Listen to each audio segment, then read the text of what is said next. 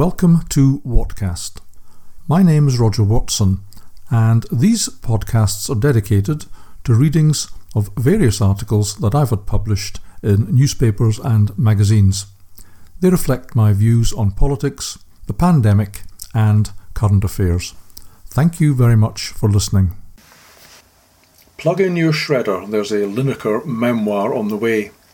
In a brilliantly written piece for Spiked, titled Gary Lineker, Patron Saint of the Overprivileged, the inestimable Julie Burchill skewers His Holiness for his shameless self-promotion and utter lack of self-awareness. When it comes to virtue signalling, as described previously in these pages, Gary Lineker really is the virtue signaler's virtue signaler. And according to Burchill, Lineker intends to write a memoir.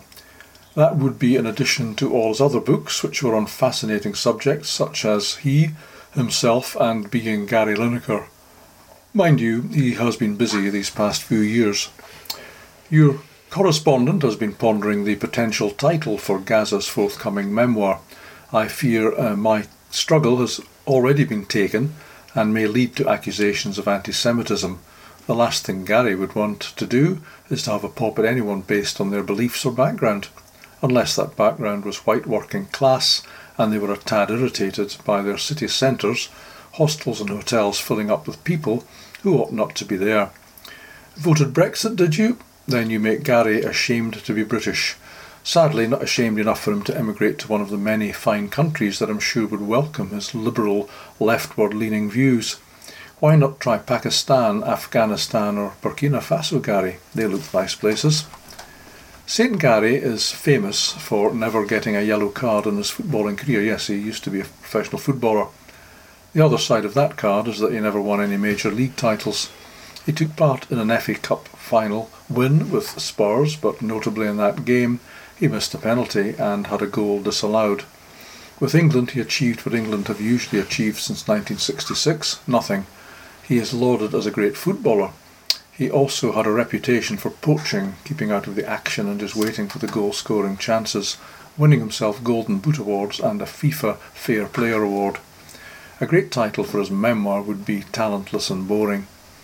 That has certainly been a cardinal feature of his career since leaving football, which is when most people began to get to know him through his incessant, incisive and highly paid football punditry. Here's an example. And what do you think, Alan? Another potential winner of a title could be How They Clapped. He would claim it was a reference to his voluminous but largely ineffective goal scoring, but he could also slip in the as yet unverified story about his spontaneous standing ovation in M&S. Aren't people always already standing up in supermarkets?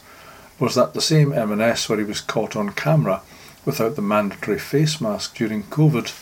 At least he didn't get involved in virtue signalling about COVID. But did he? Oh dear me, but it turns out he did. On behalf of the British Red Cross, he helped launch their Kindness Manifesto.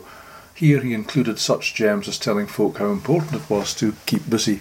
He and his Match of the Day co-hosts, ventriloquist dummy Alan Shearer and motormouth Ian Wright, would keep working. Yes, Gary, that's because you had jobs and are also multi-millionaires. The folk you were preaching to were largely stuck at home on reduced rations on furloughed pay. Still, I'm sure your words brought some comfort and not a little amusement. He claims he gets a friendly reception wherever he goes. Clearly he's not put this one to the test in Aldi or Lidl. We are kept in the dark about what the M&S ovation was for, but it was probably connected with his tireless work on behalf of well-educated refugees, whom he welcomes into his house regularly for a month of repose from the rigours of the university's studies. Well, he did it once, for about a month, which is what Gary calls a fortnight. It transpires that it all went belly up when they discovered that there was only room for one person of colour in Gary's massive mansion.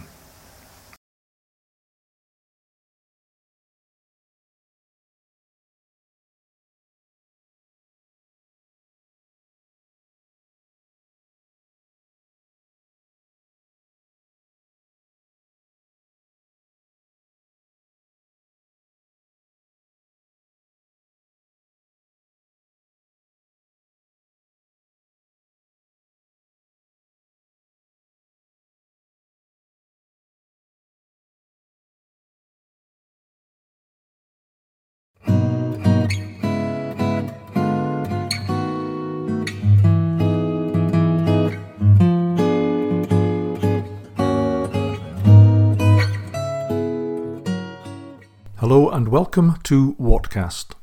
My name is Roger Watson, and these podcasts are dedicated to readings of various articles that I've had published in newspapers and magazines.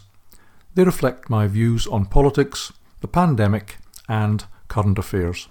Thank you very much for listening.